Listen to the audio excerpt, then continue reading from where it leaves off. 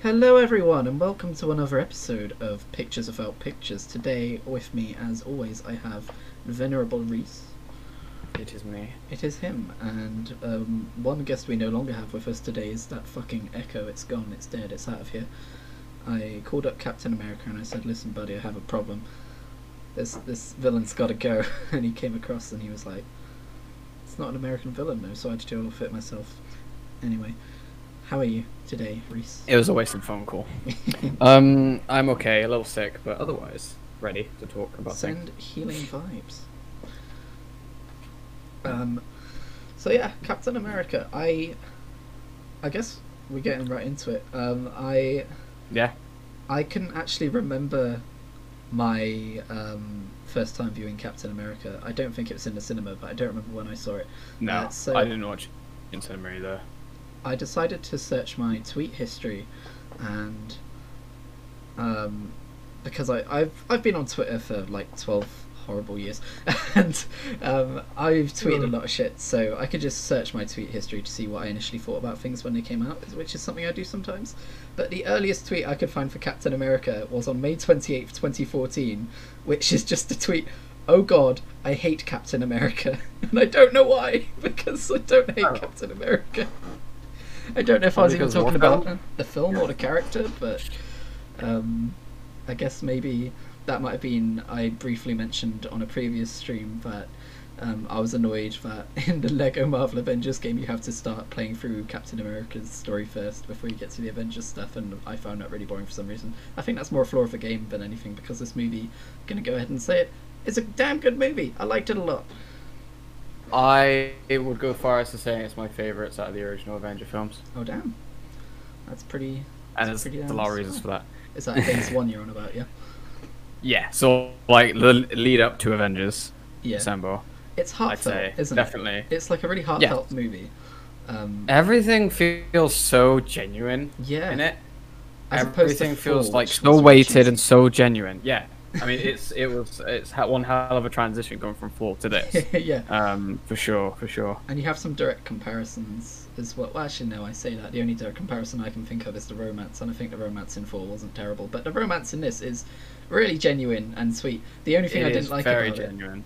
The only thing I didn't like about it is it was also slightly cliche, and we'll get to why I thought that in a moment, but or later on in the stream. But I was thinking about this just before we started. Have you noticed how every superhero origin movie has a romance attached to it? Like Iron Man was good because it was subversive with that, but so far Thor and Captain America, off the top of my head, Ant-Man as well. Well, Captain America was subversive in a way, but it still ended up because of Captain America being Captain America. It kind of went back on itself in the film anyway. So. Just because obviously how it turned out, but the idea, I mean, it's that point is expanded on in the later films and stuff anyway, especially with Endgame. Yeah, Captain.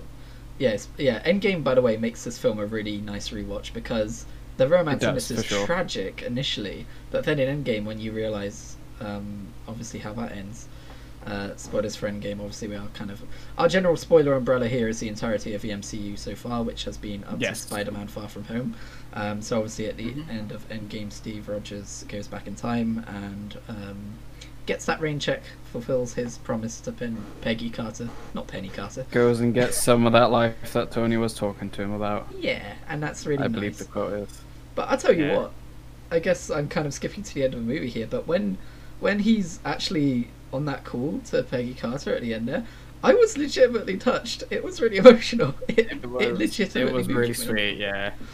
It was, yeah, that got me as well. It's so good. Like, it's a very emotional movie, and that's what makes it feel so genuine. It's because you can feel the emotion that a lot of stuff's happening. Like, you can feel the struggle of Steve Rogers wanting to do something good and basically being powerless to do it. But then given a chance just because of his good nature, just because of being the good man he is, he gets that chance, and then he goes off and obviously gets stuck into it. Which emotion is very important, I think, in this movie, and specifically around Steve Rogers, and how that sort of changes things in the film, which we'll get into once we start diving into specific scenes and things. Yeah. I was also going to say so obviously the miraculous thing about Steve Rogers is his transformation into Captain America via the super soldier serum. But that's not the only miraculous thing about it. When you think about it, getting frozen in the ice like that and preserved perfectly for 70 years, that's pretty much on par with his superhero origins for something crazy and out there that could happen to a person. I just thought that was kind of fun to think about, the fact that, like, most superhero origin stories, you get one crazy thing that happens that, like, puts them on their path, but this one, it happens twice. And I think that's because, if I remember right, Captain America was originally a comic that came out around wartime, or at least shortly after, as kind of like this morale boosting semi-propaganda, you know, fuck yeah, America against the Nazis, here's a comic about America personified going and beating up Hitler, all this kind of stuff.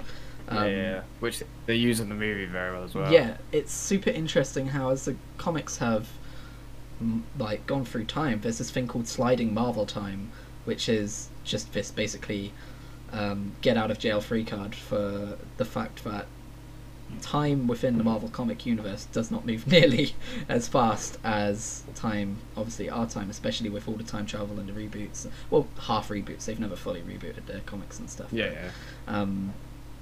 Yeah, like for instance, I believe Spider-Man's in his 30s at this point. I don't even know anymore. It's a whole mess. But I mean, when with all the different universes and shit, when it goes on with the Marvel comics, it can get a little confusing. So yeah, exactly. I think we've multiple times we've sat in Discord and just like researched alternate reality versions of characters. Yeah, like what the fuck? I think my favorite though is always Spiders-Man. Spiders-Man. I think Spiders-Man is my favorite. A bunch of spiders who think that they're Peter Parker. Yeah, it's like a colony of spiders. Yeah, they think they are Peter Parker, and so they come together as a dude. They should make a movie about that. Brilliant. They should put that one in the next Spider-Verse. Someone keeps saying, I think it was Donkey that said this recently as well. It's like the new Spider-Man games will only be good if they put Big Wheel in it. Also, so, the best villain. Yeah, but when you consider the fact that Captain America gets put on ice, obviously, for 70 years, that's how they dealt with it in the Marvel Cinematic Universe, and I don't know if they retconned his origin in the comics to be that too, or I think they might have. I might be wrong, or at least in like maybe the Ultimate Universe. There's a whole bunch of different Marvel universes. We'll be here for hours if we go down that rabbit hole. I think the reason they did it is because it was definitely like a modern take on the Avengers, or the Avengers story, I guess. Yeah, we'll see that. Because that leads on into stuff later on in like in-world technology, and then that's how they ultimately change the different characters and stuff. Like, I mean, I think Spider-Man is a very like any of the Spider-Man films is a very big testament to that. Obviously with Mysterio, which obviously his redesign. I'm not going to say any more about, just in case we do get into spoiler territory, because that's after Endgame. Yeah, I did say up until Far From Home. But Far From Home as well. Up until, did you say? Yeah, I did. That one included. Okay, I wasn't sure if you said like before. Okay, yeah, but obviously Mysterio and his whole thing. Obviously, what's he called? Vulture. Yeah. We'll see with his big technological stuff, which yeah, I thought they was very have interesting. This big challenge of not just bringing them into the real world, but also modernizing them in that way, which is super interesting. This is why. I think it allows for creative freedom to a degree as well. Oh, sorry, Karen. Go on. I was just saying, I think it allows people to be more free in their designs. That's why I think it's so good that they started with Tony Stark and Iron Man. It's because they set the expectation of what kind of technology can exist in this universe, and it's not out there that. I mean, they pretty much make the point. It's not out there that his technology gets into some different hands that you maybe wouldn't want to. Yeah. And so that obviously expands across that universe, across obviously their planet, and then out into the universe as well. And then obviously when you get to Guardians of the Galaxy, then there's even more technology beyond that. Oh, I love that movie. And so they're very good at building up this escalation of what fits in world, without being too crazy and being like, oh well, this doesn't make sense in the universe. And it's like, well, it does because of this. At the same time, though, they were faithful to Captain America's original origin story because he can't, like, Yeah. that's his character, like, that's his entire thing. You can't really change that I mean- without changing the core concept of him. Exactly. Captain America is a very propagandic sort of thing. So it makes sense that it wouldn't be able to be done in a more modern setting because Captain America, that's a really fucking stupid name. Why would they call you that? Yeah. Whereas in the 1940s, in wartime, Yeah.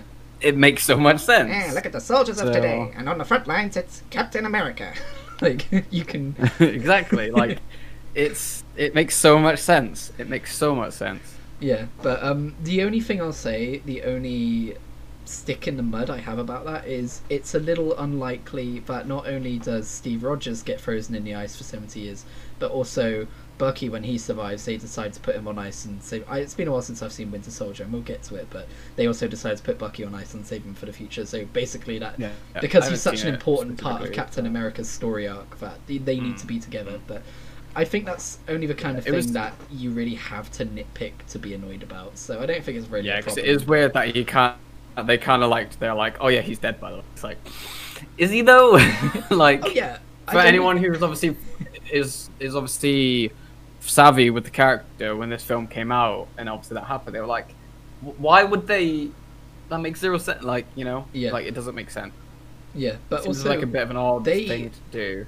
they made it look like quite like a thing to get him back, to save him. I Yeah. don't remember if they really go into detail about how they saved him in Winter Soldier, but he looked fucking doomed. Like, that is a big fucking valley. Even if I think there was some icy water at the bottom. That's still I mean, such a fucking something drop, it that would could surely kill him. be, yeah, but something could be pointed out. He was strapped to a table when he saved him from that place, wasn't he? And he looked fucking out of it, so he was probably drugged up with something. So who's to say that it was something that actually ended up saving him, and then obviously Yeah, maybe. he was put into the super soldier Yeah, thing I or guess we'll whatever it just was. have to see I haven't Winter seen Winter Soldier Soldier, so again. the only context I have of it, Oh yeah, you I haven't seen seen Winter it Soldier, at all. so the only context I have is from Civil War. It's such an So- important movie in the... I've heard it's a very good movie, yeah, and I'll probably love it because I know there's a lot of stuff that ties in a lot of things. It's quite a so traditional. I'm If I interested in remember watching right, it. it's quite a traditional modern action style movie. Whereas Mm. this was obviously more of a wartime movie, but it's more of like a fucking. For some reason, all I can think of is Action Man, but it's basically Action Man. Yeah. It's a good Yeah, movie. yeah. though. I mean, You've that's what- probably seen that's what that Captain gif. America is. Yeah, you've probably seen that gif of Steve Rogers in the elevator for guys. Right, yeah. That's a fun scene. Yeah. But yeah. Moving on then. I forgot that David Bradley was in the MCU. There are so many, like, small characters played by Yeah, quite yeah, major yeah. actors. Like, Natalie Dormer's in this as Like- well. And she's on screen for, Yep, like, 2 yep. minutes. Yep. Although, she might not have been quite She is not. as famous back then. Oh yeah, for sure, yeah, because this was before. Before Game of Thrones. Yeah, I was gonna say you are talking about the person in Game of Thrones, aren't you? Yeah, Mm. this is before she was in Game of Thrones, I think. So, because she would have been in, she would have been. It would have been like was in The probably a couple years Tudors. after this. But I'm not sure how popular the Tudors was. But she was in the Tudors. Yeah, I'm not surprised she got pulled to do something like Game of Thrones. She's a very attractive lady. But yeah, yeah. I mean, But that's... yes, I remember like not recognizing her in anything when I first watched Captain America. So Yeah. shrug. Yeah. Also, yeah, but David Bradley, obviously Walter Frey, obviously in it too. And whenever I see David Yep. Bradley, I just have such respect for that actor because he doesn't have a huge role in this movie, Oh. but he's so good at playing such a diabolical, vindictive old man. Like, Oh, yeah, for I'm sure sure. he's a lovely person. I mean, that's pretty much. But- He's probably just been typecast that for like so long Well- now. Like Filch, fucking. Yeah, obviously Filch is the Walter first Frey. thing I remember seeing. in Ugh. this. But I can tell you actually a role he doesn't play as a vindictive, horrible old man. He played. They did when Doctor Who turned 50. They did a whole little docudrama thing. If I remember right, it might have just been a drama, which basically retold the events of the inception of Doctor Who, and he played William Hartnell, who was the first Doctor. And they actually brought him back for one of the Christmas specials as the first Doctor, so he played both William Hartnell and the character Right. that William Hartnell actually plays. But he did fantastic work in those. I love that guy. He's great. I'm always happy to see him and stuff. And I always know, Yeah, apart yeah. from those two instances, I'm probably going to hate him. But yeah, I know that was like a minor character, but I just wanted to point out that David Bradley's cool. He's a cool guy. Yeah. Um, Yeah. Also, I forgot how directly this ties into 4. Like, Yeah, ties into Thor straight away, and that's good. The way they tie stuff in is very good. I don't remember Phase 1 being as tied together as it is, and it's done really super well. tied together. It's crazy. Like it's not like it's like obnoxiously done either. It's literally just here's a name that's already been established, you know. And then being like, oh, so that's how this relates to that. Like literally, like the first words is like, oh, this used to be the crown jewel of Odin's treasure room. Yeah, and it's like, oh, okay, I like that's interesting. Yeah, I peeked up when he said that. I was like, oh yeah, I remember that guy from last week.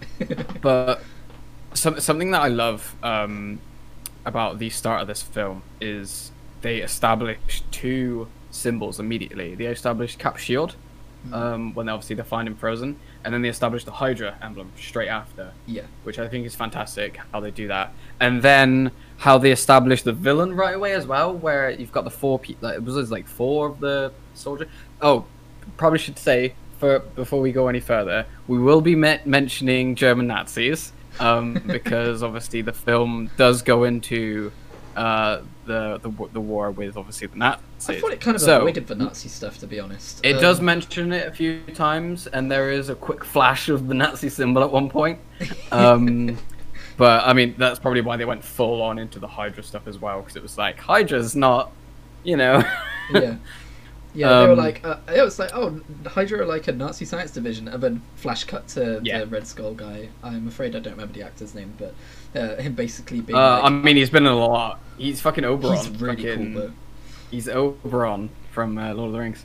And he's also Agent Smith from Matrix as well. Yeah, he is! I can't remember the actor's name, though. He's a big name actor, and I don't remember his name. This movie had so many good actors in it. So many. I couldn't get over his German accent was a bit crap, but yeah, some of them were doing crappy German accents, but it had good actors. Bucky looked like Rob Stark, or I've forgotten the actor's name. I did know it earlier, but he looked like Rob Stark a lot, and it kept throwing me off. That was funny. Yeah, those points, with the short hair and his double E face. Yeah. But yeah, one thing I was going to say about that like starting scene as well is they establish the villain and they establish the power as well, like the strength of said villain, and because you've got the 4 dudes like you've got the 4 exactly, like they immediately establish, oh, this guy's an asshole, this guy's blah blah blah blah blah blah, you know, like they immediately establish that very quickly, which I think is very good. And one of the ways they almost show off how strong he is you've got the 4 soldiers trying to push the thing off. He wanders up, pushes it once, and it's gone. And it's like, okay, so this dude's really strong. Got ya. Like, it's such a simple way of being like, okay, this is the villain.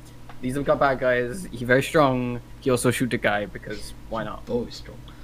Yeah, because he took one of those super soldier serums, but it didn't turn out right, and for some reason that melted his skin off his head.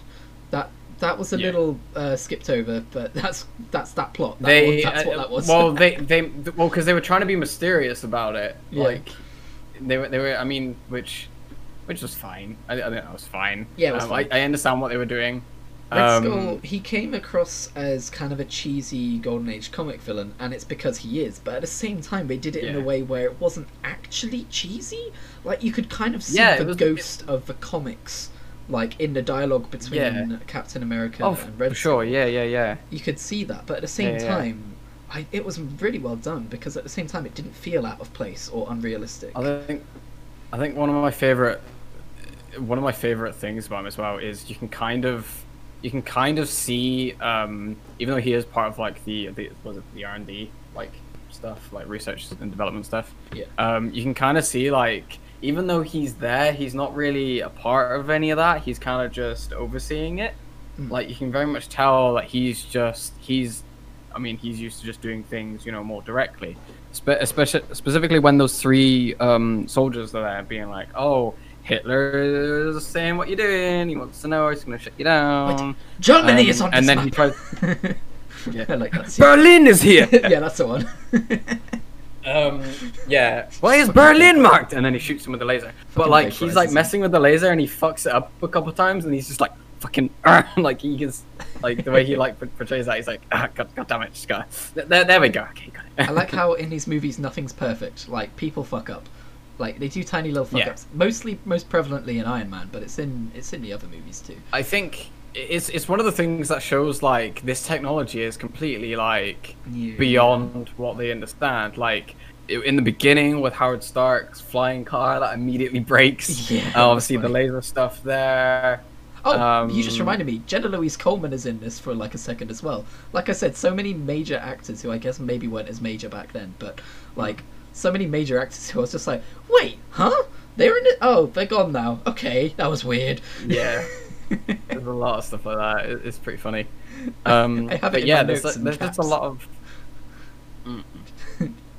For sure, but yeah, there's a lot of that in it, and I think it's really interesting. How. Because even though this technology exists, they don't know, like, you know, they don't really know what they're doing with it because it's so new, which I think is very interesting. Like when Howard Stark's also researching the stuff that Steve Rogers brought back, and he's just like, oh, and he puts a current through and it explodes, and he's just like, write it down. Yeah, that was great. Like it's so obvious. Like this technology is so beyond them, but it's like if you literally like went back to like the Stone Age or something and gave someone a gun. It's like that kind of thing. Yeah, which exactly. I think is very interesting. The whole film kind of plays around this, like, because obviously Red Skull's whole thing is he wants to walk in the footsteps of gods, kind of deal, you know. But he's messing with shit he doesn't understand as a result. Yeah. But he's like, well, I will understand because it's you know it's pretty much like my destiny and all this. When everyone else is like, careful. Easy does it. Let's talk about Sprawny Chris Evans. I told you I did some research, and this was my last minute research that I did because my initial notes were, how did they make Chris Evans Sprawny? His voice does not match his. Because I believe it is. Yeah, because it is super. I believe it is like superimposed. It's not superimposed. They went frame by frame, and as far as I can tell, photoshopped it. Well, not photoshopped, but using their technology, they went frame by frame and sprawnified him. Hang on, I've got a quote here. Oh my god! For Captain America, Lola, which I'm guessing is the name of a company, worked on over 300 shots, which were primarily the body transformation of Chris Evans, but also some work on nose replacement of Red Skull, 80 shots. Everything looked good. Here's the kind of fucked up thing about it, though. The reason that technology exists is because there have been movies where the actors have put on a bit of weight, and so they've been employed to come in and trim them. Yeah. Yeah, that's so shitty. Not to put a downer on it, but that's why that technology exists. But I thought it was so interesting. I kind of assumed that they just superimposed them. I mean, well, you say it's shitty, but it could also be a case of instead of making them work to keep a certain look, they can just work around it so they have a little bit more freedom. It could just be a case of that. That's true, like, but it does also perpetuate the narrative. If you cannot maintain that, we'll just work it in post. True, but it does also perpetuate the narrative of, like it or not, this is what the ideal body looks like. Sure. And you should feel bad if you don't look like this. You know, there's that major problem our society has. I honestly think it just depends on how you view it. It honestly just depends. I think. I mean, it can be done unethically, but also if it helps the actors not have to live an unhealthy lifestyle. I think they just shouldn't have to have that expectation of looking that, like, you know, amazing. Like that shredded all the time. Like, because that shit's like, I mean, people like Henry Cavill make it look easy, but fucking it takes so much work. Yeah. I mean, just using Henry Cavill as an example as well. For anyone who's watched The Witcher on Netflix, the bathtub scene. Apparently, he dehydrated himself for 2 days to look that good, which is severely unhealthy. Yeah, I think you shouldn't be encouraging actors to do that. To be honest, like, yeah. I mean, I imagine part of it was because he wanted it to look as Yeah. I'm sure he wanted that as well, but you don't look that like huge and not know obviously what certain things will do to make you look better. You know, that's something you probably have first-hand knowledge of. Yeah, but either way, again, it's still. It's a whole debate in it. But I sent you that image of that shot where Chris Evans is sat next to or Captain. He's not even Captain America. Fucking what's the name I'm fucking searching for? Because Captain America's alternate identity, Steve Rogers, where Steve Rogers is sat next to Peggy Carter. Said in it the like cab. 3 times. I know. Oh, I didn't. Oh, that didn't come through for me. I didn't hear that. That's weird. I said Steve Rogers. No, I didn't say it then. I meant I've said it throughout this whole thing. Okay. I've said it yeah, several yeah. times. I just have short-term memory because obviously I know who Steve Rogers is. okay. But Steve Rogers is sat next to Peggy Carter, and he doesn't look like real. Like most of the time, yeah. I think that's the only scene it looks a quite bit bad. off. Yeah, Everywhere I said else, that to you it on looks very Discord. good. I was like, nobody looks that like. I think it's proportioned. because it's a stationary like thing that's close up because it's an area that, I think the issue is it's an area that's a focus. Every other shot is him in a place. I think whether it's this also- is almost like in a confined space. I think also because he's so directly next to her, like you can compare the two. for sure. And it's like 'cause just his entire 'cause body it's shot by fits shot. inside her. It's Yeah, because weird. it's a side by side shot. Yeah. It's literally because it's a side by side shot, so there's a Yeah. more contract when you've got the comparison there. Where before it was a I can't remember what the name of the shot's called, but like with Bucky, for example, it was a switching camera angle from behind Bucky and then behind Steve. So Yeah. obviously when Steve's talking, it's behind Bucky and so on. I can't remember what that camera angle's called, but it's like the back and forth conversation. I would call it a conversation camera, shall we? Where it's like the back and forth, which is I think it's very good. But it kind of alleviates that because one isn't so much in focus when the other one's talking. So, but I honestly think that's just the issue. It's because it was two people in full focus in a very confined space, so you can much easier see the issues. I think. But yeah. Yeah. Also, But in terms of that, though, I think aside from that, I think it looked fine. I was going to say as well. Believable. This is a different point entirely, but I was going to say this movie is extremely patriotic, but not in a way that I find gross. So, for instance, Call of Duty, Modern Warfare, I played about a year ago. The campaign for it, I'd never played it before, and that is a gross patriotic game. Yeah. It's "Oorah!" as they're shooting, like, you know. It's one of those things. It's one of those things. It very much glorifies war. Yeah. And this, which obviously, war is bad, by the way, if you didn't know. Yeah, thanks for that PSA. I wasn't aware. but I was going to say, I think one of the reasons why Captain America isn't so grossly patriotic, like you could probably still pick out problems with it if you were looking for them, but it's not like grossly patriotic in a way that they don't vilify an entire nation, because the very guy who feeds Chris Evans, Steve Rogers, the super serum, is German. He says people often forget that the first country that the Nazis invaded was Germany, and I don't know if that was in the original comics, but I think that was a very important thing to put in a movie like this. It was something established early on, which set the tone for the movie very well. Yeah. It wasn't a case of the Germans are bad. It was this one character is bad, and everyone working with him is bad. And even when I think that's escalated as well because of how like cartoonishly villain as he is at times as well. Yeah. Like it's a very exaggerated evil to a point. Oh yeah, Red Skull. I mean, doesn't he basically just want the entire world? That's basically what he says. His assistant. World says. domination. It's very. Yeah. It's a very. He It's a literally wants very world like. domination. It's a very cartoon sort of overblown thing for villains, which is good.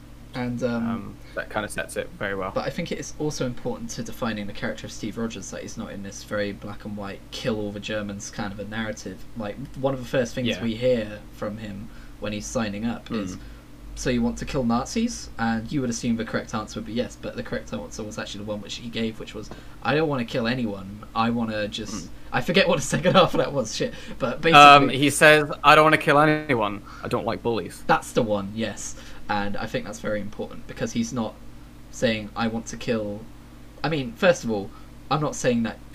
I'm not getting into the whole discussion of whether you should punch a Nazi or not. Yes, punch a Nazi. But also, I think it's important to the character of Steve Rogers that he's more upset about the nature of the person than the affiliation of the person, if you know what I mean. Yes. But I guess the Nazis are kind of an extreme example.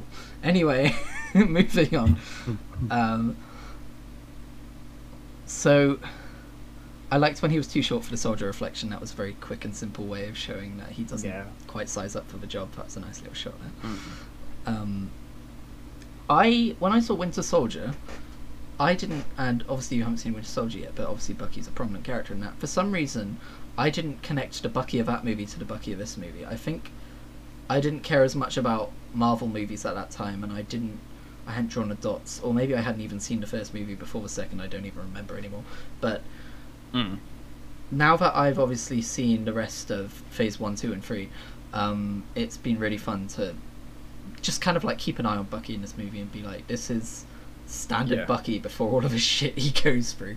He's just a soldier. That's all he is. Like, he's not a super complex character, but he's a standard soldier who's doing his part. Like, he's an able-bodied man fighting in the war. Yeah, that's literally that's all he is. You know? Yeah, he's quite basic. The only thing that makes him unique is he's so close friends with Steve Rogers, or the main reason he becomes a thing later on because he's friends with Captain America. Yeah. So, yeah. And I think that's probably also one of the reasons why Steve Rogers is friends with him as well. He's just a decent bloke. Exactly. There's not too much to him. Because it's one of those things as well where a lot of the relationships he has with people are based on who he is rather than how he looks. Because I mean, the whole thing with obviously Peggy, obviously there is an interest there, like before he even becomes buff, she touches his pec. Apparently, that part where she quickly touches his pec, apparently that was just impromptu. Apparently she just did it, which is amazing.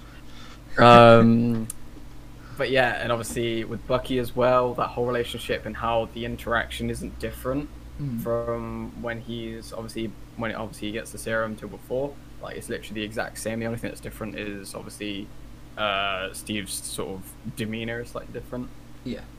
But his ideals are still there. And that's what I think is really interesting when he does get the true serum as well, is true serum? The super serum, sorry. He doesn't need true serum, he's always true form. This is true form. When I can't remember his name, but obviously the doctor says, promise me that you'll keep your ideals.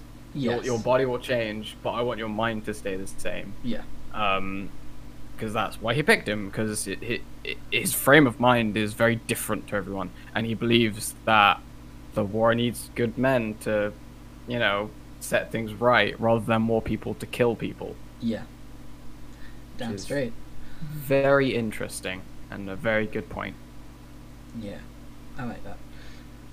It's I gotta say though, we don't see much of, I guess there wasn't time for it, and I guess it's not ultimately important, but you don't see why Steve, I guess you do see why Steve is so genuine, because he's been bullied his whole life. He knows what it's like to be bullied.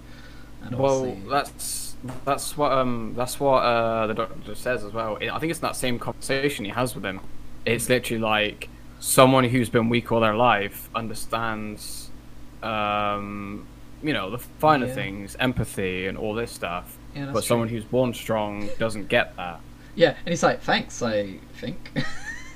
And then he's like, just promise me you'll stay the same way even when you're strong. And when he dies, he points to his heart, and he's like, no, don't worry. Good man. Yeah. Like, the last thing he has to know before he died is, did the transformation change you at all?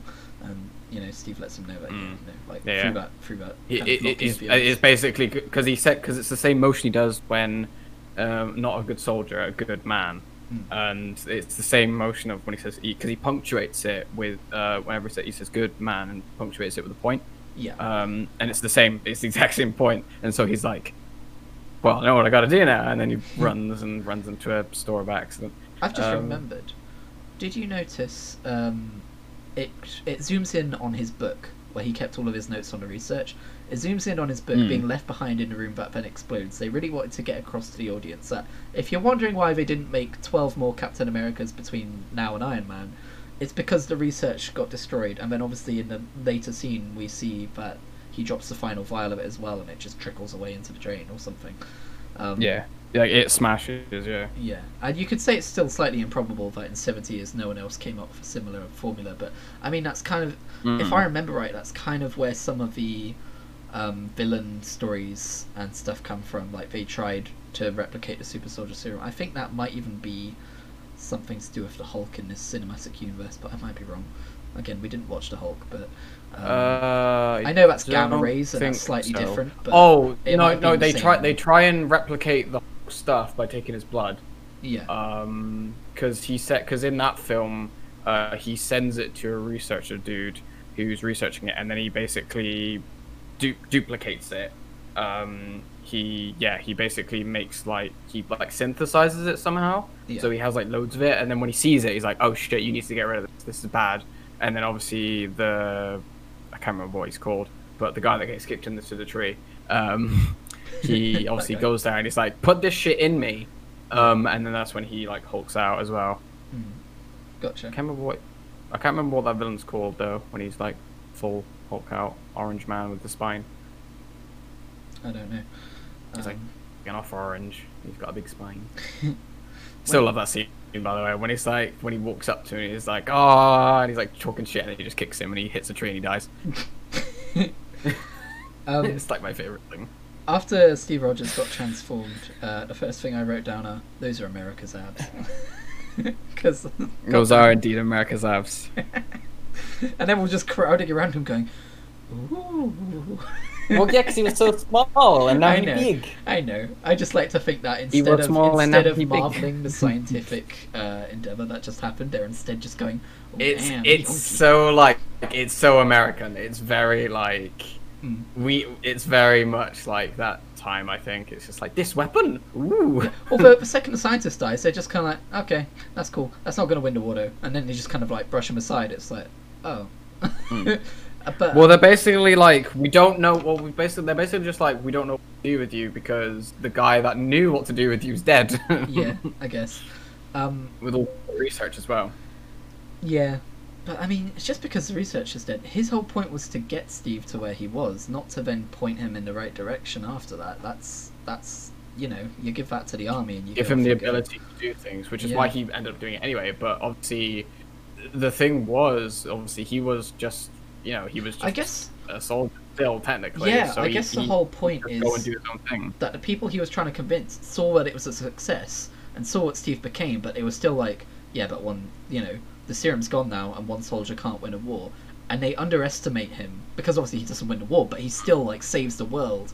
And like, Yes. it shows that Steve Rogers, one of his main powers is his strength of character. And Yes.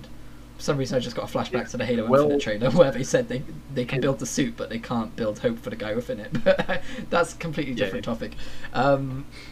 I also wanted to quickly point out that Peggy Carter's a goddamn deadeye because she shot that guy in the car from so fucking far away. I was like, oh damn.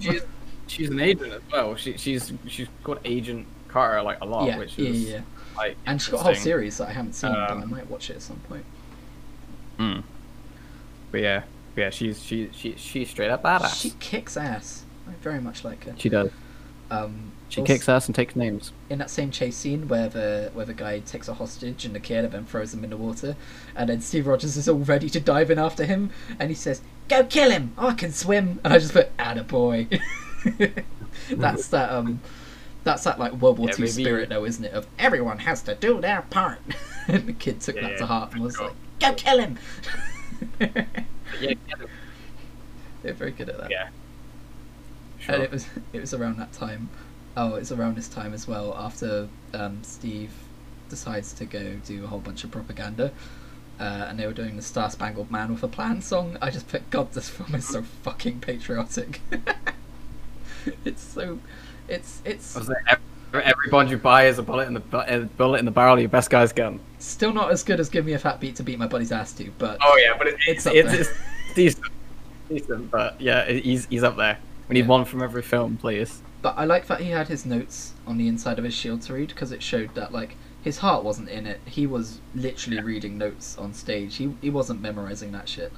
And obviously you see over time he gets depressed in that role because he's not doing what he really wanted to do, especially when he gets to the place where the real soldiers are doing what really matters, and they quite rightfully boo him off stage. It's so perfect and perfectly described exactly what propaganda is. Yeah. Because propaganda is for the people that aren't at war. Propaganda is for the people that aren't already there. Yeah, you don't I mean, need to one of the sell war to the soldiers says it soldiers. in the crowd. He's like, Yeah. "I already volunteered.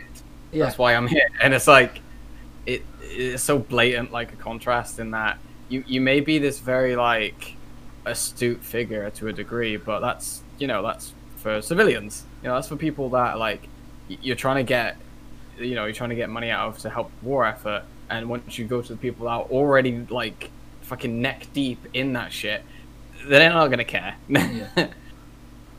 Very true. Is so throughout all of this, the romance between him and Peggy Carter is budding, and like we said, it's a very genuine romance. But I also said it was cliche earlier, and the cliche part that really annoyed me was when Natalie Dormer snogs him, and it's the whole "it's not what it looks like" moment. I fucking hate those moments because it puts you, the audience, in the annoying what's the word? Not pathetic. The annoying dramatic irony of that that's not what Steve. He didn't initiate that, and like to be fair, they didn't really show him trying to pull away. But I mean, but when Peggy Carter rightfully lost faith in him after that because she just saw him snogging someone, she was like, "Oh, you're just like every other soldier." Like she lost some respect for him and all this kind of stuff. It annoys you. Yeah, it's just annoying because it feels like, the romance is going too far. They need to delay it so that it can have a bigger build up towards the end of the movie. It just felt annoying. I hate that shit. Yeah, I honestly think they just did that so they'd have an excuse for Peggy to shoot at him. Yeah. Yeah, that was a pretty good scene. Bang, bang, bang! It works. Yeah, it's just like, let's test it. It's like, Jesus. Yeah. But like it gets rectified pretty quickly after that because there's that like film, and then he's obviously got her picture in his little compass, and he's like like trying to run away. I put she's his true north. Aww. How sweet. Going back to the part where he's obviously where Peggy because we've skipped ahead a little bit here, so I'm just going to take it back to because this is before he goes off to save soldiers. Something that I found really interesting is, and something that like plays out through like sort of major points of the film. It's almost like it's very much like, I think the word is pathetic fallacy, where it's like the weather and the environment is almost reacting to how someone is feeling. Yeah. So when Steve's in that little canopy, obviously it's pouring down with rain. And he's obviously very upset. Obviously finds out about Bucky, still very upset. The moment he's like, "Oh, I know where I need to be." He leaves. There's no more rain, and it's starting to clear outside. The idea being like his mind is clear. He knows what he needs to do, and then goes and does it. That's true. Very interesting. I would also file that under the cliche area though of this film. I hate for sure. I remember I had an English teacher. I like the pathetic fallacy. I just like the idea. Yeah. An English teacher once told me that pathetic fallacy is overdone, but it can be done really well, but just don't make it obvious. And I think this was really obvious. But at the same time, oh yeah, for sure. At the same time, it was the same with the bombed up bar as well. What was the that? same with the bombed up bar when he's just sat in the like obviously been bombed, and he's just sat in there by himself. And the whole like everything around him is just blown up. I thought that was a more effective use of. I'm sad because my friend died, and it's like, yeah, okay. I just like, I see it as more of an idea in that because it's almost like the idea that everything has been amplified to the point where, like, because he's been amplified, so almost to the point where his emotional thing is affecting the environment around him because he's been so superfied. I think that would work more for Thor than Captain America though, because we know his powers don't have anything to do with the weather. Whereas Thor, that happened a few times in the Thor movie too, where when he got I just mean generally the environment as well. Yeah. But yeah, for sure. Like in Thor, that moment where he storms the base where Mjolnir is, and it gets more thunderous as he gets closer. That's very much it. Yeah, and then rains. Although I guess that's not so much pathetic fallacy as just like, oh, something's gonna happen. And well, that's just expectation subversion, and then using the as obviously a subtle reminder of that. Yeah. But yeah. I thought it was interesting how after Captain America gets a spot in the army, like actually doing shit like he wants to, they quickly do a montage of his adventures. And I don't know if there are any direct comic book references in there, but you get the idea that maybe a couple years pass. Like I think it starts in 1943, so maybe there's like some months that pass where because I think later on they want to be able to say that he had some war stories to tell, So you want the impression that Captain America fought in World War II, not just he was there for one thing. You know, like he did propaganda and then he did one battle. So I think it was good that they did that little. He got a squad and they did missions and that kind of thing happened, because it also it leaves a door open for future stuff if you want to go back and do some memories. And it kind of like, it doesn't go too deep into the actual war fighting stuff, which I think, because that's not really the point of the movie, just because it's the setting and obviously the motivation for certain things happening, not necessarily what the movie's about. So to have it as more like a montage style thing, I think is very good. Because I think before we watched it, you mentioned about, obviously, because it's a very wartimey kind of film, it's probably why you weren't initially interested. But I think they do it in a way which is definitely, it doesn't glorify war in any way, and it doesn't spend too long on those scenes where it's like fighting is happening. Because a lot of war is just a lot of back and forth, whereas it was just a case of, we're going to show off the prowess of Captain America by him just defeating all these things, like one after another, and then how angry Red Skull is. Oh, he's so angry. You're failing! Why are you failing? I think he shouts. Something like that. Yeah, I think I was worried it was just going to be a flat-out wartime movie, but it's not. It's, it's wartime superhero movie. Stretch. It's still a superhero movie. And they do that pretty well. Before Bucky gets trucked out the train, bye-bye Bucky, we see him holding Captain America's shield. I don't know if that's meant to be a direct reference to the fact that he is the new Captain America at some point in the comics, which is a thing that happens. But probably. I think it was probably a nod. I mean, obviously it made sense in the action scene, but it was probably a nod to the way they choreographed that, which was cool.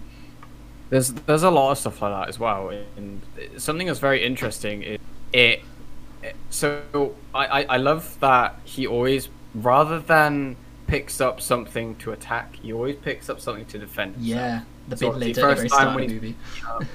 First time he's building up, he's been beaten up in the alleyway, and he holds up the trash can. When that happened, I went, okay. Stay away from him.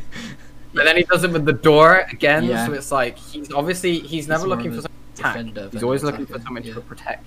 By the way, you just reminded me, I was going to bring this up at the start. I'm in the middle of watching Amazon's The Boys, and it is it is quite a transition to go from watching the Homelander doing the stuff that he does in that series to then going to watch Captain America, who is partially based off, actually be the genuine dude that he is.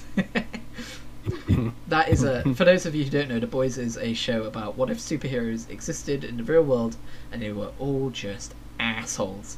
I didn't mean to make that sound American as I said it, but they were all just horrible people, and society treated them like they were really cool people, like the way that they're treated in Marvel. It's a good series. I'm like halfway through it, but it's very disturbing in places, and it's supposed to be. But we're not doing a whole thing on The Boys. We're doing a thing on Captain America. Yeah, we're not. I was gonna say a point, but I've already forgotten. What was I saying before about all the shield stuff? Yeah. So I just find something that's interesting is that it's always something to defend rather than attack, which perfectly fits why he ends up with the shield. Yeah. And why he always sticks with the shield, and then obviously they're all like, "Oh, you're very fond of that shield. Let's get you a new one." And then he like.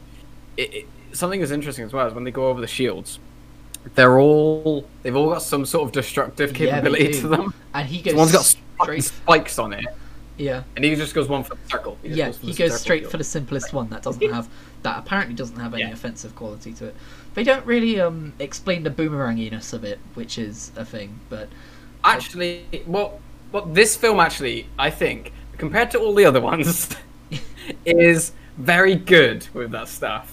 Because whenever he throws it in like a weird way, he sizes it up first, throws it, and then there's points where he's waiting for it to come back, and you like jump, like he's like in the wrong position, so he'll like jump for it or something. Yeah. I think they did it very well in this one. It gets a bit wonky later on in the later film, but in this one, I think they really tried to make it look like it would genuinely bounce around properly. It's funny because they genuinely tried, which I think was very good. Most of the time, he just runs around with a shield. Occasionally, he has a gun, but you don't see him fire it very often.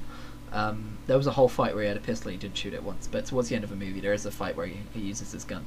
But he loses that gun some point during the fight, and for most of the fight he just has a shield. And then at some point he loses his shield. It gets knocked away from him. It goes sliding way across the room, and I think it's a tank or something that's firing at him, and he's pinned down. And I had this moment of, oh god, he's unarmed. And then I realised, wait, he's always unarmed. He's still a fucking superhero. He's a super soldier, yeah. Where are we at? Alright, I've already mentioned that. Oh yeah, so when Red Skull is giving his speech in the air hangar, you remember? There's like 8 guys stood in front of him. I actually have a funny point about this one, but we I'll might have the same point. He gives a speech to 8 guys in front of him, very impassioned, and then he turns around and finishes his speech to the fucking army stood behind him. Why aren't you addressing those guys primarily? Like, what? That was such a weird way of doing that. One of the things that I've, one of those 8 guys, when he does the Hail Hydra, looks like he's just sticking his arms right up, so he's just going, yay! I love Hydra! It made me laugh. But all of them were doing it obviously at like the angle. He just had them straight up. So I was like, that guy is happy to be there. You've got to admit though, the Hail Hydra salute is dumb. Like, I think they want it to be reminiscent of the Hitler salute, but like twice as strong almost. Twice as strong and with fists and stuff. But something I love it's so dumb. that they set up as well is he's even worse than the Nazis. Wow, he's worse than Hitler. Wow, he wants to kill everyone, not just Jews. Wow. You know? Yeah. There is a scene where it's like that weird escalation of like. Was it around that time during where they were storming the warehouse to save Bucky? He gets in his ship, and what was it? His assistant dude, who by the way is also a really good actor. He was not like, a scratch, doctor. Not a scratch. He was like, I don't remember the exact words, but he was like, what, there's only one seat? What am I supposed to do? And he's like, get in the car downstairs or something. It reminds me of the Simpsons episode where the nuclear power plant is about to do a meltdown, and Mr. Burns runs to his escape ship, and Smithers just like, but sir, there's only one seat. There's no room for me. He's like, oh, that's a shame, and he blasts off without him. That guy is basically Smithers. Oh, God. Yeah. And that kind of reinforces the cartooniness of it as well, I think. For sure. Not a scratch, doctor. I just love that part where he just hands him the keys. Doesn't say anything but that. It's great. Oh yeah, that's the technology what it says, is weird. Yeah. Like the fucking like flame spinning things, like they're jet engines, but they're they're like rocket engines, but they're like they do a spinny thing. It's like, what? Yeah. Because it's on like everything that flies as well. It's on like the fucking stealth bomber as well at the end. Yeah, it is. Like, isn't it? Does that work? I guess this is before they invented. No, but they did. They had Spitfires and shit. Yeah, I don't know why. Yeah, they didn't have like proper jets and stuff. I guess they just wanted to have him to have some wacky supervillain stuff. That reminds me, there were some gadgets in this movie. It was nice to see some kind of like old wartime spy movie style of gadgets in use. Oh yeah, I was gonna say that. It's like a.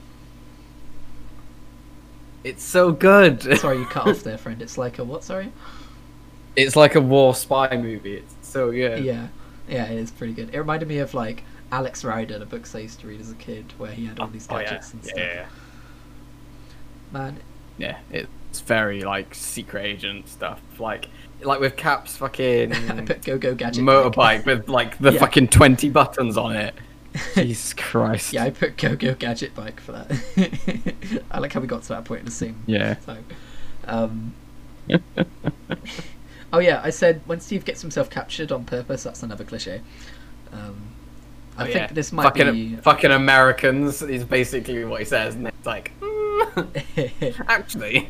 I think that might be this movie's only prevailing flaw, is that it's slightly cliche, but I forgive cliches, typically speaking. Not necessarily a bad thing. Yeah. Because it's set in an era as well where cliche stuff obviously isn't as... Yeah, it's not cliche back then, is it?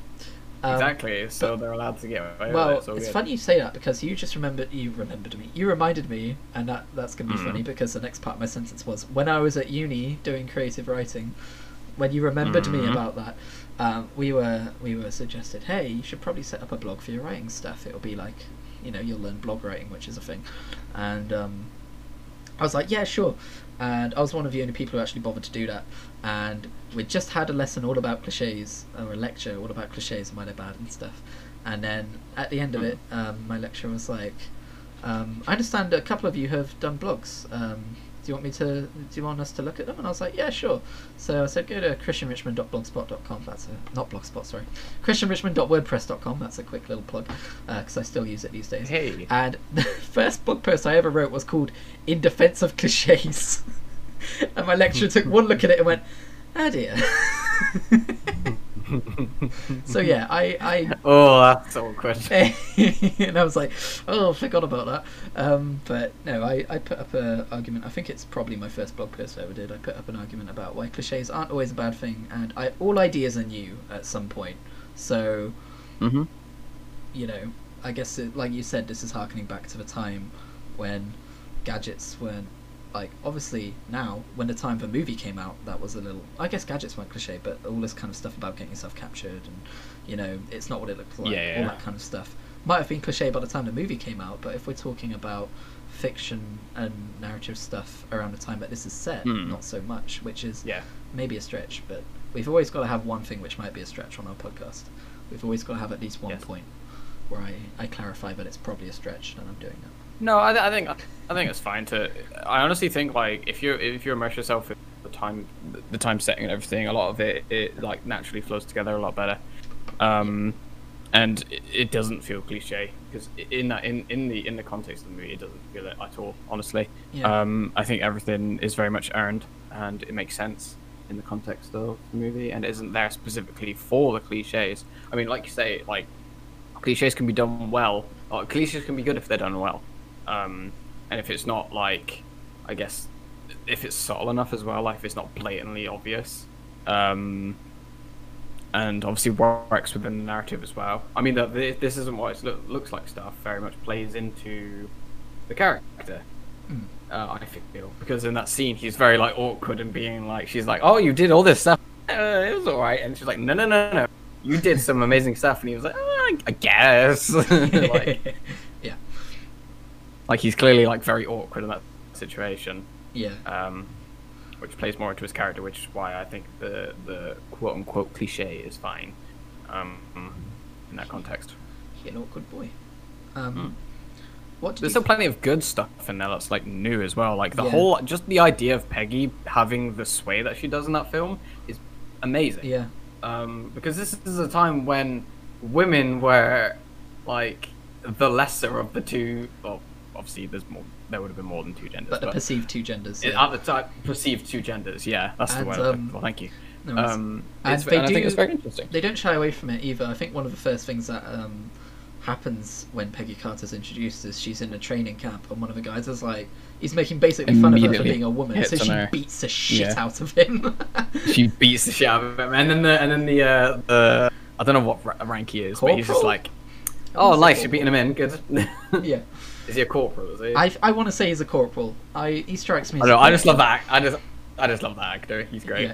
Yeah, like I said, so many great actors in this. I think one of my favorite lines of his that he says is he has quite a few good lines, but one of my favorite lines of his he says is like, if you've got something to say, keep it yourself. Like points at her. And also like that's what I love.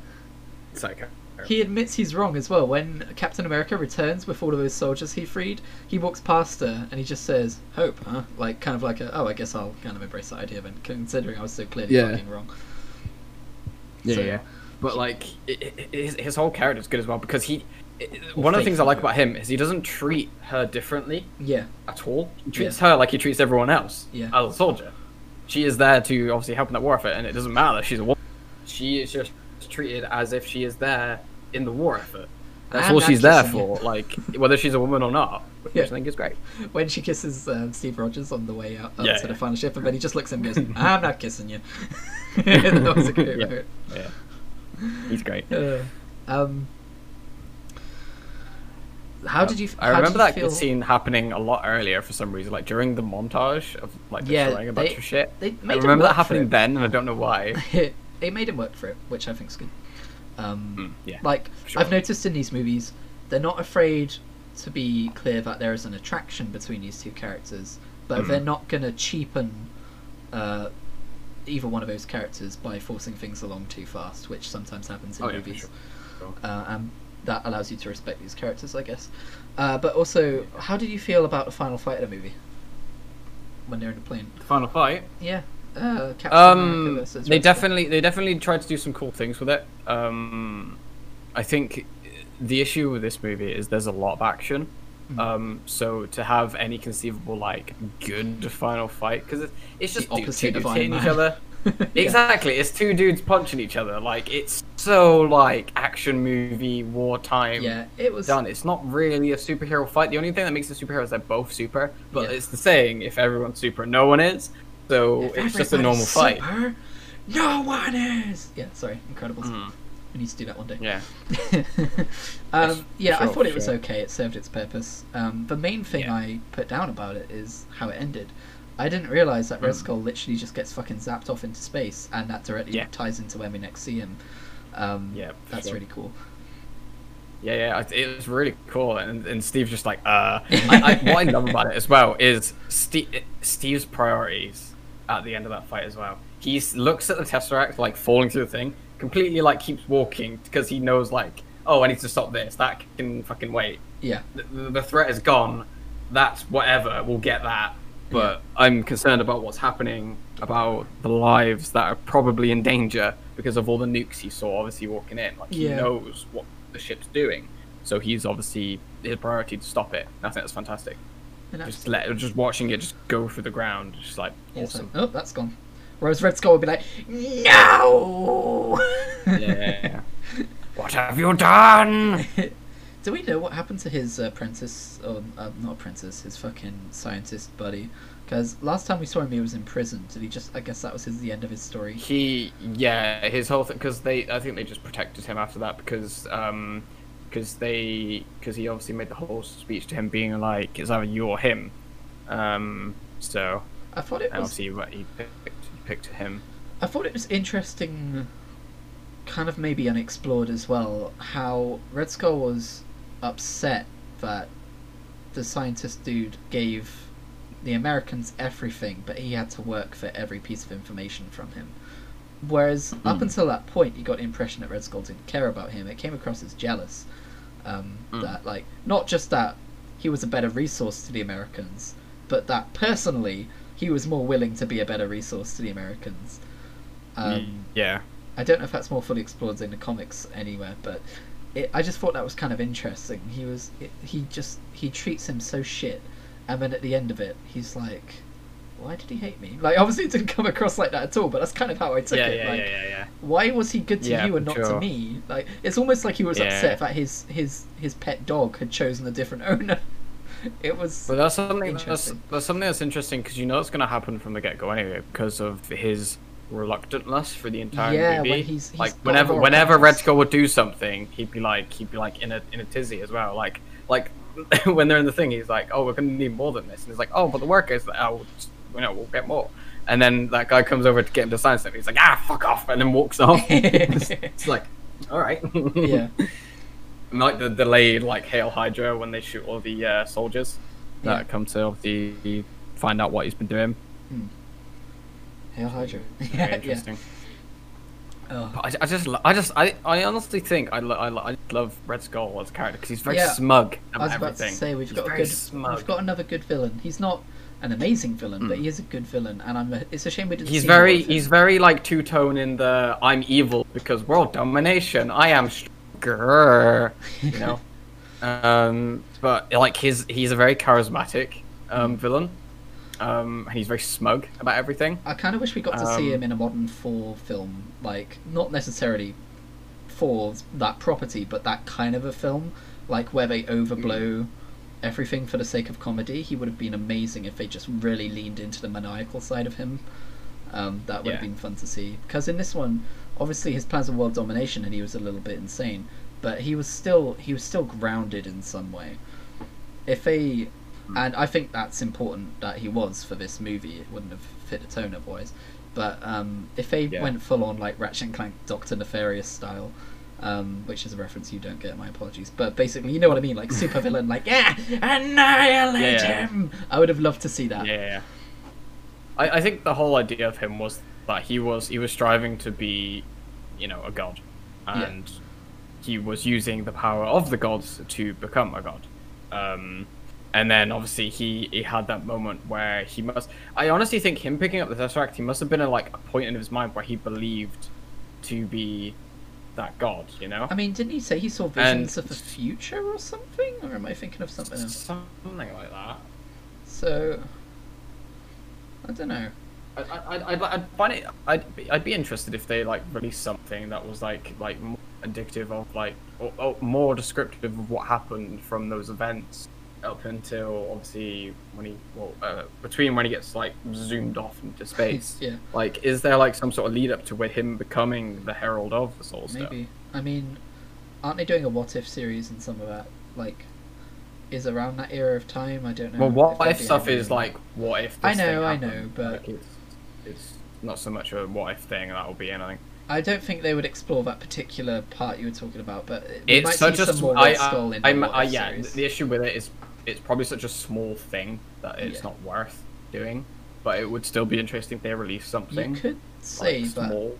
one of the downsides of the MCU is that because it's always leading towards an Avengers level threat, it kind of it doesn't fail to focus on the superheroes' individual stories, but it could do a slightly better job. Like, instead of having Red Skull get whisked off to go to his point in Infinity War, what if we had had some more time with Steve Rogers in the World War II era, and we'd had more time to see Red Skull as a villain? Like, it's interesting. I'm not sure I would trade it for the larger universe, but at the same time it is interesting. Oh yeah, for sure. It's because the issue is like they need to, because it's an origin story for a lot of these films, and so it's just or it's a setting up, like you said, it's a setting up for future thing.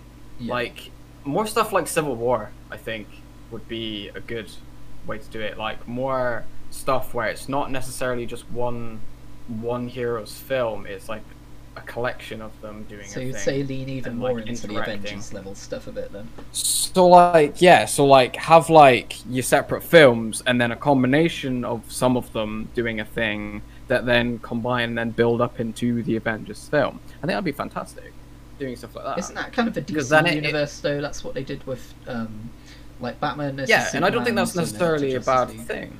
I don't think it's a bad thing though. Like, I mean, obviously Justice League stuff works a little bit differently. I think DC's movies. I feel like Justice League is very different to Avengers. I think they ran before they could walk over there. I think their issue, and I guess we'll get more into this when we do those movies one day, but I think the main issue with the DC Universe movies is that they saw Marvel Cinematic Universe taking off, and they went, we need to get to that point as soon as possible, and because of that they did not And they flesh did it out. too quickly. Yeah. I mean, think of how long it took them to do it. 10 years. Yeah. It took them 10 years to get to Endgame.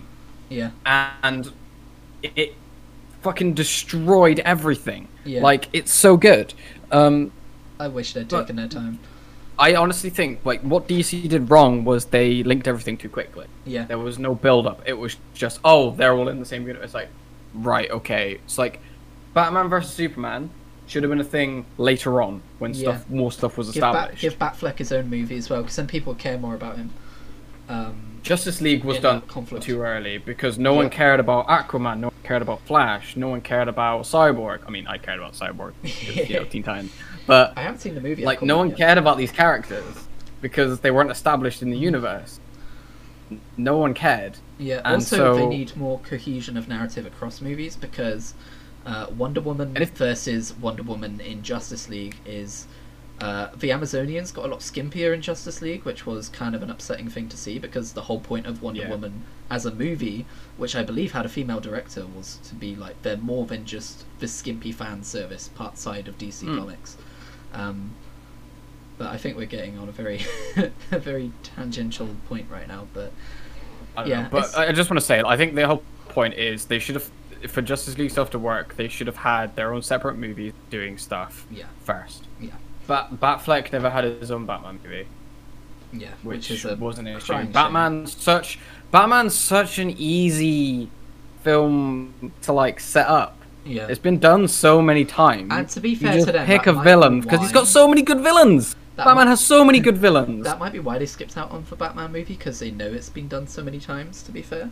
But there's probably so many things that haven't been explored though. Yeah. Bane was explored in a way that was completely different to the comics. They could have done Bane again and done him in the more comic fueled way, but obviously they're going for the dark and edgy, so you know it's got to be dark and edgy. But like Superman, I think was done very well. Man of Steel, very good movie. I liked it. Very much a spectacle movie for sure. Yes. But I liked it. It's shonen made superhero. A bit shit. Some of the Fucking character Man stuff of was a bit Steel. shit. Let's be honest. What's that? Some of the character stuff was a bit shit. Let's be honest. Yeah, sure. Why did he have to walk into the tornado and not be saved? Yeah, it makes no sense. That was dumb. You need to die to build your character. And then okay. The next movie's version of that. Why did you say that name? Why did you say that name? With like, Martha. It doesn't make sense. There's so much stuff that doesn't make sense in the universe. Yeah. Whereas, I mean, we've literally done 4 of these, and every single film makes sense in that universe. Yeah. Every single one. And these are films that came out almost 10 years ago. Like, 8 to 10 years ago, roughly. When did this film come out? Like, was it 13 or 12? I want to say... My brain says 2011. Forget. Maybe it's No, it was 11. It was 11. Ah. It was 11 because 2012 was Avengers. 2012 was Avengers. Yeah. Yeah. The only reason I remember that is because there was a fucking trailer for it at the end of the movie. I know, right? But before we get to that it was point... so like, oh... Before we get to that point, we need to talk about the scene where Captain America... Steve Rogers wakes up in modern day times. I think that was done really well. Ooh, yes. I think we do. Yes, that's we do. one of my favourite scenes in all of the MCU. Actually, it's a good scene. Very good scene. Just like how he knows something is off. Because he is he's such a genuine person, and he wakes up in such a false place of this is not genuine, this is them trying to trick him. Doesn't matter the intentions, they're trying to lie to him, and because he's such a genuine dude, it doesn't mix, and yeah. So interestingly, like I would say like a couple months ago, I read a thing that someone pointed out, a very big outlier as to why he probably realized so quickly. Mm-hmm. It was because of the woman, and her tie was tied like a man ties their tie back in the 40s. Oh right. Apparently, her tie was because if you look at her tie, it's very fat compared to everyone else. It's a different type of knot. A knot that men use, not women. Women's knots were a lot more slender. Yeah. And so you can see the point where he realizes as well, because he looks at her, because there's the initial like, oh, when she enters, he looks at her, blah, blah, blah. And then it pans back to him. He looks at her.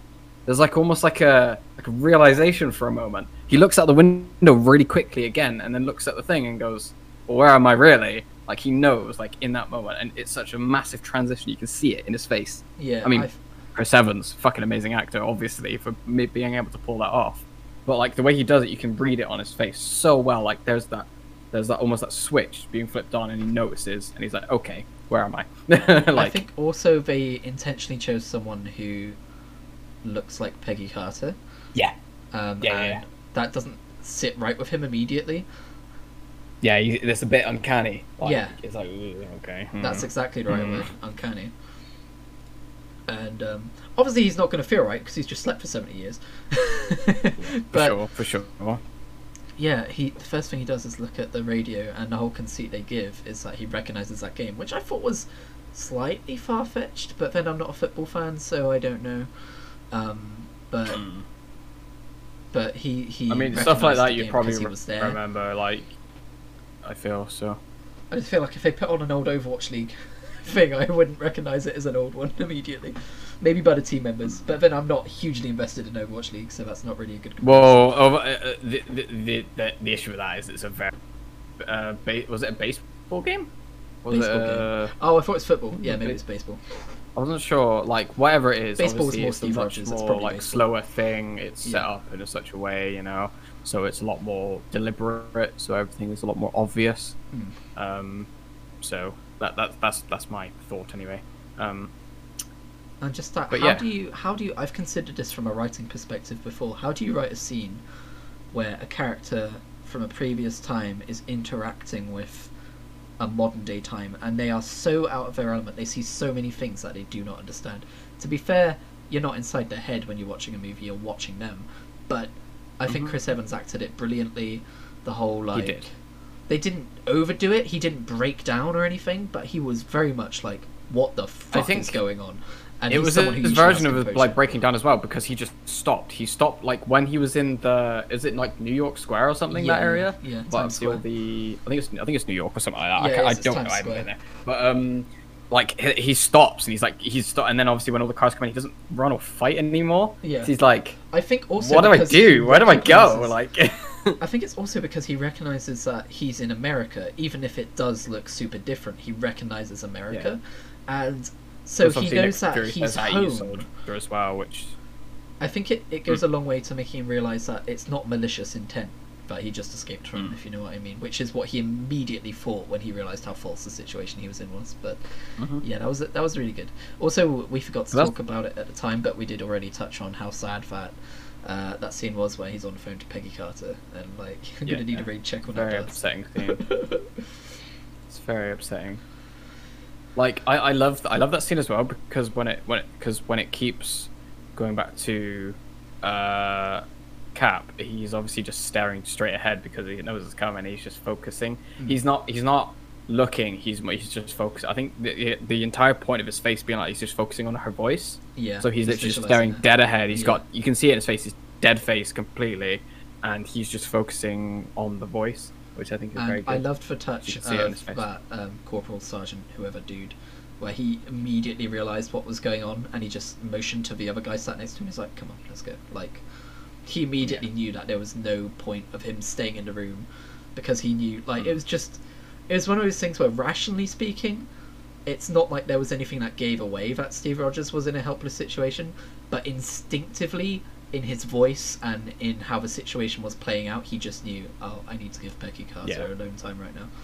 Yeah, exactly. Yeah, That was really well done. Even if he was still like looking in on her to make sure she was okay as well. Yeah, Oh, for sure. Good movie. One thing I do want to mention as well before, we didn't say anything about Howard Stark. That's Tony. He's definitely like, he's not like Tony Stark levels of eccentric, but you can definitely see like he gets it from somewhere, you know. There's family like, resemblance. It's definitely like runs in the family almost, Yeah. like how it is, because like the way he like rocks up and he's like, "Ooh, look at me, fancy you," and then he obviously kisses that woman, and then he's like carrying on. It's like, "Oh, look at this, amazing," ooh, like all that stuff. Yeah. You know. Also, it shows a change in the times because he kisses one of his dancers who's on the stage. Tony wouldn't do that because that would be such a serious fucking breach of professionalism and stuff. I thought that was something it very much sets the tone of like the time and everything. It's very much like, this is who Tony Stark would be if he existed in 1943. Yes. Which Sure. I thought was cool. And I do like how it's literally like in the same place. The stage is in the exact same place they do all the stuff with Iron Man 2. Yeah. It's in the exact same place. Because he mentions, doesn't it, that this is like the... Does he mention it's a Sentiev one? I think they make some throwback reference to the fact that... Yeah, it's like a big deal. Yeah. So yeah, again, it all ties together very nicely. But overall, Reese, what did you think of that movie? How many Captain America shields would you give it out of the 10? I'd give it a impossible trajectory angle, bouncing off several things and destroying a Nazi out of 5. Oh, okay. That's great. Now I have to think up one. I would give it bounces off of 3 trees and then bonks against 2 heads and then comes back to Captain America's arm flawlessly. Out of 10. Oh wow! So I'd say that's almost the same score as yours, maybe a tiny bit lower because yours makes a bit more sense. But I guess. I forgot we were doing that. I think we forgot to do that for 4, didn't we? But oh well. I'll do it now. I give Chris Hemsworth work routine out of 5. But that's a good work routine he has. It was a decent film. It was. I would give it. He was also a triangle, though. Let's be honest. I would give it Natalie Portman trying to stash her cereal in the cupboard and then realizing that's not where cereal goes out of 10. No, it's the dishes she put in there. Yeah, but there's cereal in the dish. It's like washing. Yeah, but then she pulled the dishes out and then put them in the sink. Yeah. Put the cereal in the fucking sink, did she? Jesus Christ, pay attention. You know what I mean. Get out. She's gonna be Thor. I hope so. I actually think she'll make a good Fem 4. Yeah. Excited. Right, so it's important to announce the if we're done with this one, it's important to announce what we'll be doing next week. Sorry, are you trying to hijack my show right now? Can you imagine if I just suddenly took ownership of a podcast like Excuse me. I'm talking. Oh. So yeah. So. I could just mute. Wow, we've been building up to this episode 5. Wow. Obviously it's Avengers, isn't it? It is Avengers next. Avengers, yeah. Well, it's all been building up to. Avengers, That's what it felt like at the time, but actually it was just step 1, phase 1, you might say. The first Avengers. phase. I'll probably mention this next week as well. But I remember, it was probably the first time I really paid attention to the whole MCU thing. I remember someone said to me, Avengers is a perfect movie. It has everything you could ever want out of a movie. It's the best thing ever made. He was telling me, oh man, it has aliens and all these different superheroes. He was very excited about it. I don't remember who it was. I just remember he was very excited. People probably want my general movie then. Huh? Uh-oh. I thought it was an alright movie, Oh, yeah, but I yeah, didn't think no, it was I'm amazing. I'm not saying it was all those things. That's just how it was sold to me. Although I did enjoy it at the time, I remember. But It's an enjoyable movie, but it definitely has issues. I remember they spent a long time on the Avengers fighting amongst themselves as they met, and I think it didn't leave enough room for the finale or something. I don't know. It's been a long time. Well, it was the unruly heroes coming together against the evil. Yeah. Kind of the point, isn't it? A mischievous little prick called Tom Hiddleston, who's actually a lovely chap. He is a lovely chap. Right. That's going to do it for us. I still don't have any outro music or anything, so... Reese talk. Oh, it's been a lovely show, lovely coming out. Thank you so much to our lovely audience. Oh, this is good. And Steve Rogers throwing that shield around. Man, he really threw that shield. And, oh, can't wait to see you in the next one. See you then, you lovely people.